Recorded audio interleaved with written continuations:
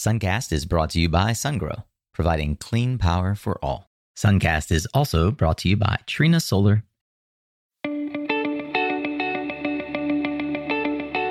Hey there, Solar Warriors. I'm Nico Johnson, and this is Suncast.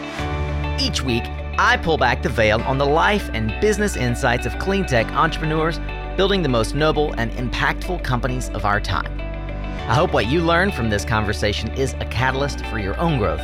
So thanks for tuning in, and welcome to our tribe.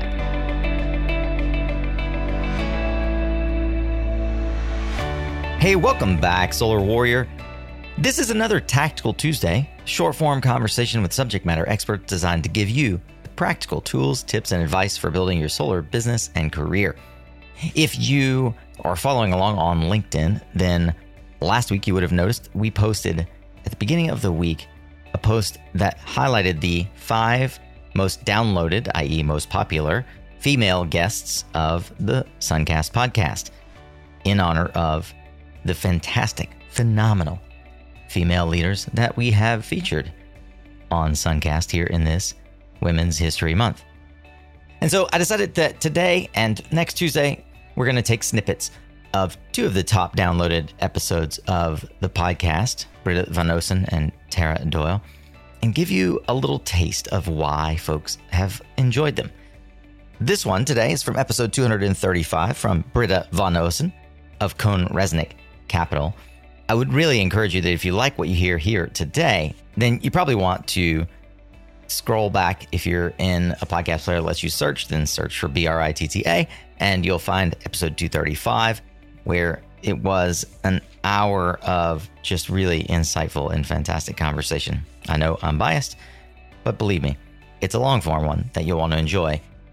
This 15-minute snippet alone shows you some of the key elements of financing storage, advice for developers on storage financeability, how CCAs work and why she finds that exciting and what the heck they are, anatomy of successful deal structure, especially with regard to CCAs and even community solar, a view into who invests in renewables at what stages and levels of investment, and I even convinced Britta to talk a little bit about how developers attract strategic financing partners and when they might want to hire an investment banking partner.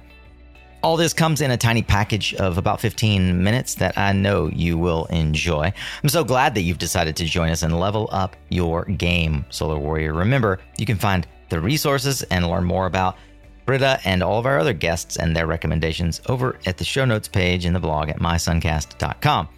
While you're there, don't forget to subscribe to the show in your favorite podcast platform, which we make easy on our website, but you already are listening to it. So hopefully that means you've figured out how to do the hard part, which is find us. Now hit the subscribe button and even hit the little bell reminder if your podcast app allows you to do so.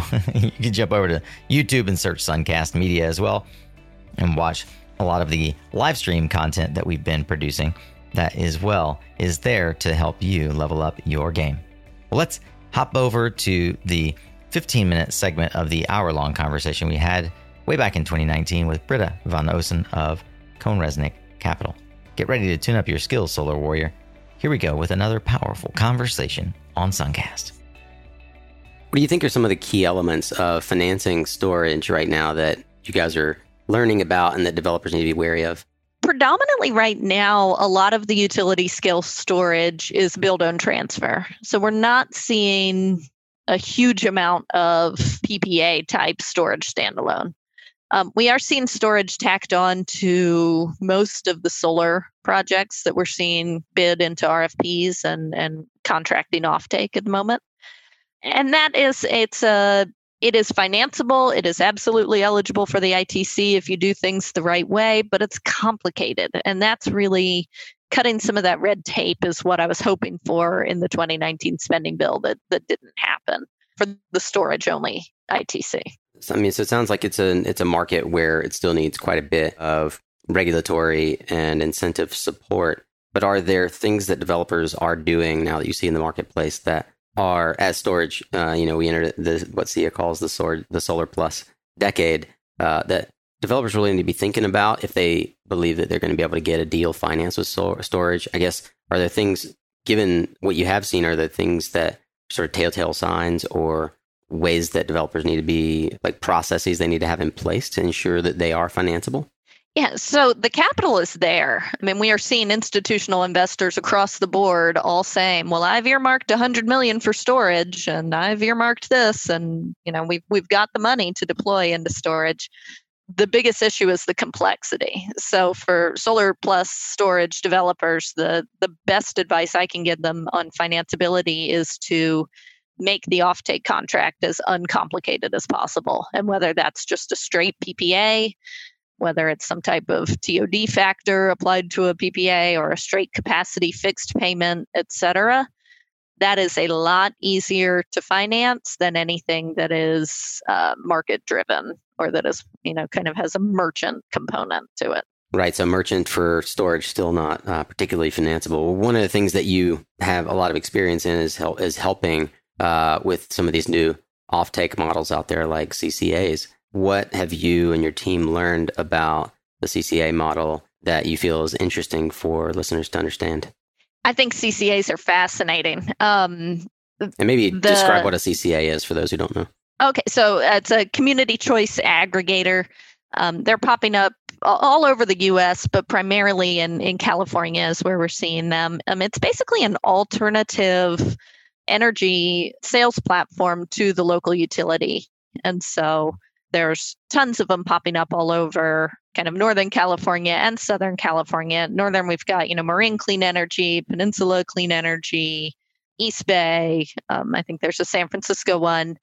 And basically, according to the regulations, you're kind of automatically opted in. You can elect then how much of your energy is coming from renewable resources. And the CCAs are offering a discount to PG&E or SCE or whoever the local utility is.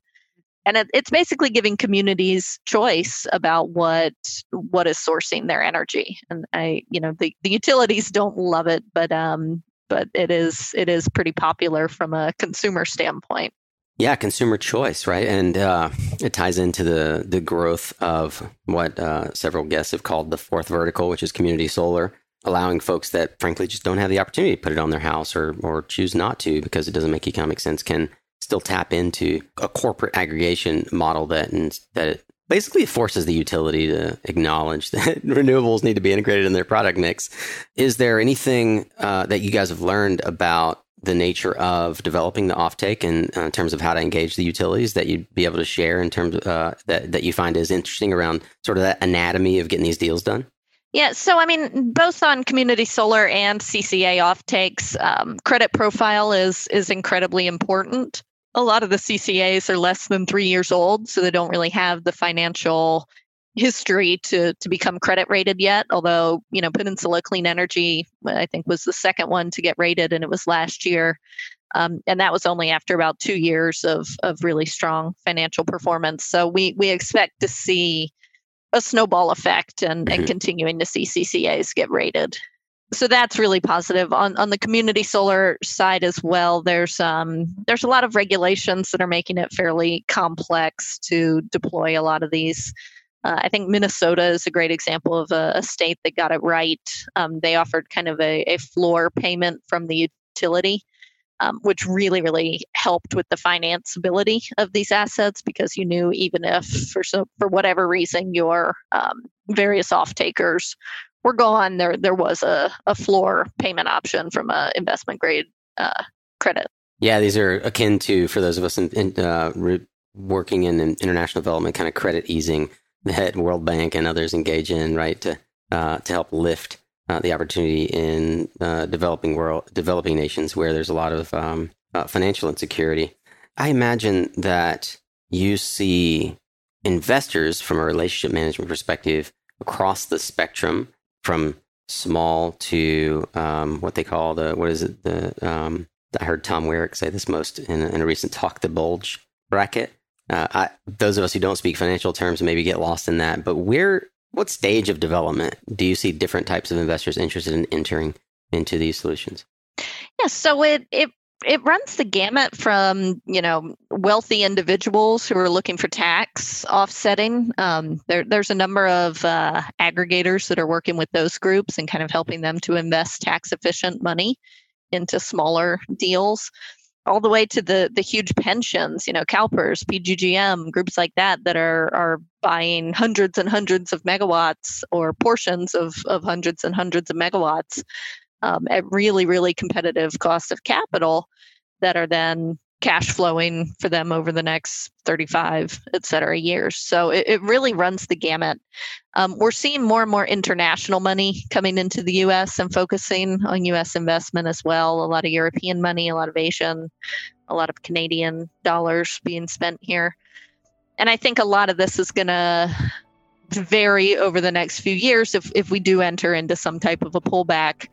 I think U.S. renewables are a pretty solid and safe place to put those funds. And so I expect to see this to just continue, people pouring money into this industry. Hey, it's becoming commonplace to hear that energy storage is the key to deploying renewables at scale. But if you've tried to put storage on a commercial solar project ever, then you realize it's easier said than done until now. Look, I've seen many energy storage solutions for commercial buildings as a solar project developer in my 15 years in the industry, but Yada Energy's storage product just scratches that developer itch of fit, function, and ease to install. Yada's PV-coupled ecosystem of solar plus storage solutions integrates seamlessly right behind the solar panel. In fact, it elegantly replaces the need for a ballast as it nests right into the racking on a flat roof install.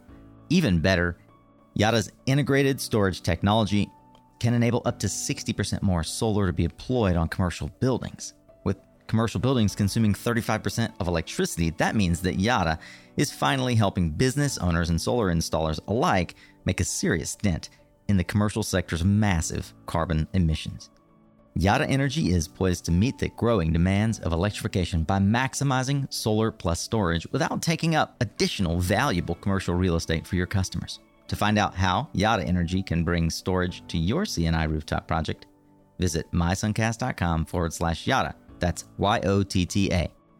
Yada Energy, an elegant and revolutionary approach to solar plus storage.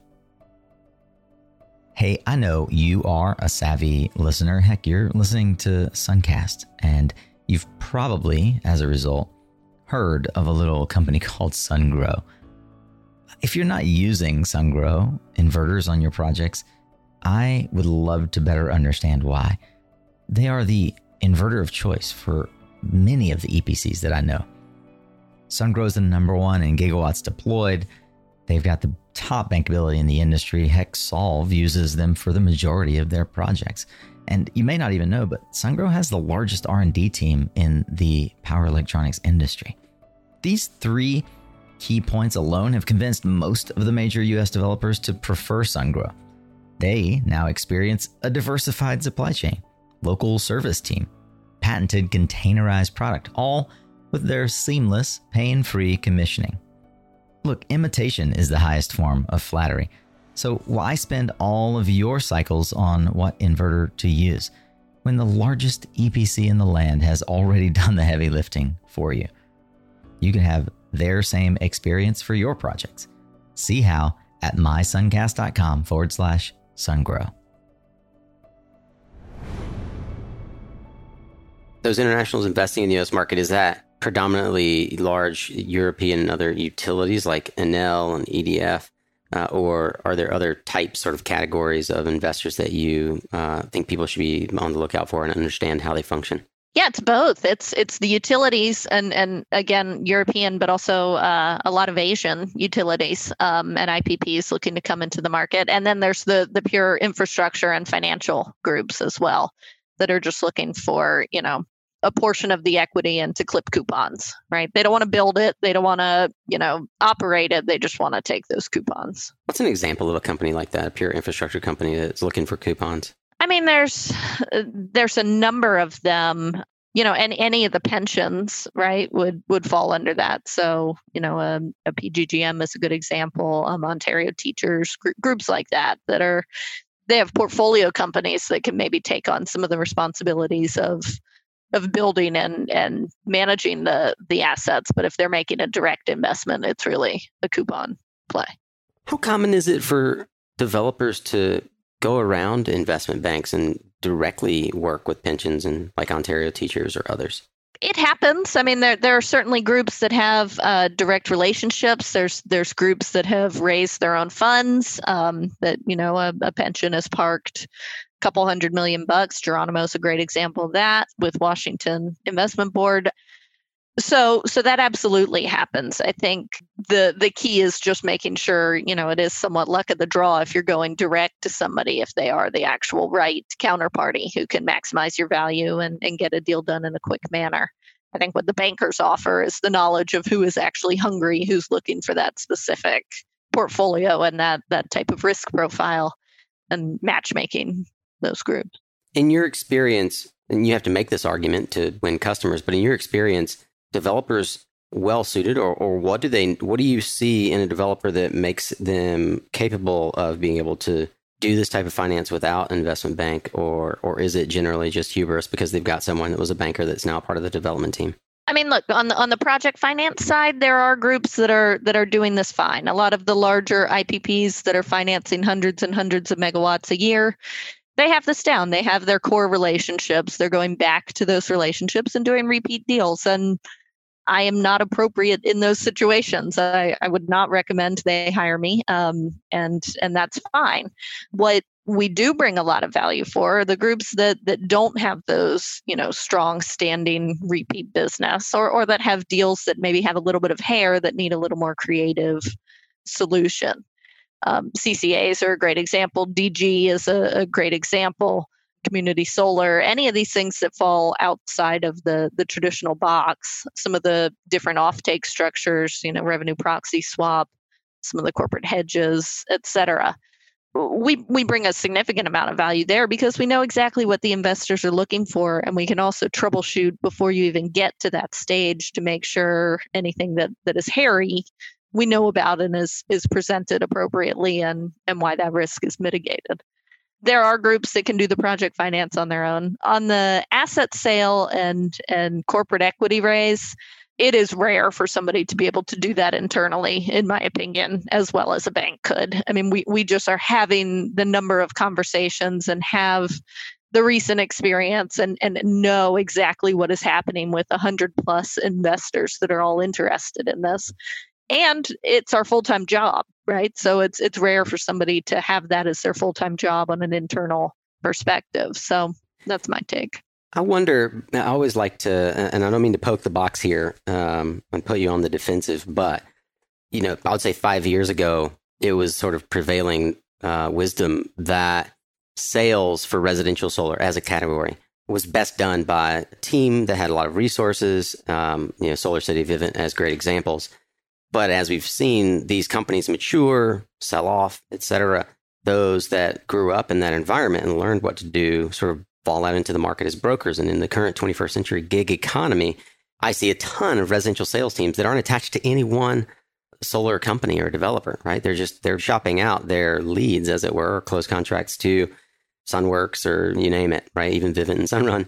Is that something that see that could potentially happen in solar and project finance? I know a ton of folks, just to sort of play the devil's advocate here, who currently operate in the market as a broker and are more, I would say, cost efficient, if not time. Maybe it takes a little longer, but certainly cost less to use a broker who's maybe worked at CohnReznick than use CohnReznick as well. What would you say to someone who is considering using someone who is a broker versus using a boutique investment bank like Cohn with such deep experience? Yeah, so if all you're looking for is an introduction, I think that is a great option. What you will find, though, is if that deal runs into any hiccups, you don't then have the backing of CohnReznick Capital, who has seen that hiccup, who knows the solution and how to get the parties to work together, and has the accounting and structuring know-how to make sure that you're not getting dinged for that.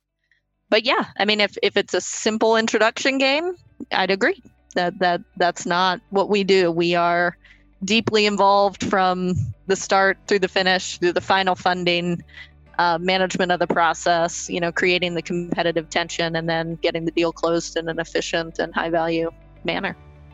All right. Well, that's a wrap on that conversation with Britta von Ossen. What do you think of that? I hope that, having been convinced to listen to the old 15 minutes, it has been worth your time. and that you are now already searching, if you haven't already, and queuing up episode 235 so that you could hear even more of this fantastic lady's life and story. We even get into a lot of her backstory, which is non-trivial. It's a fascinating conversation. Trust me.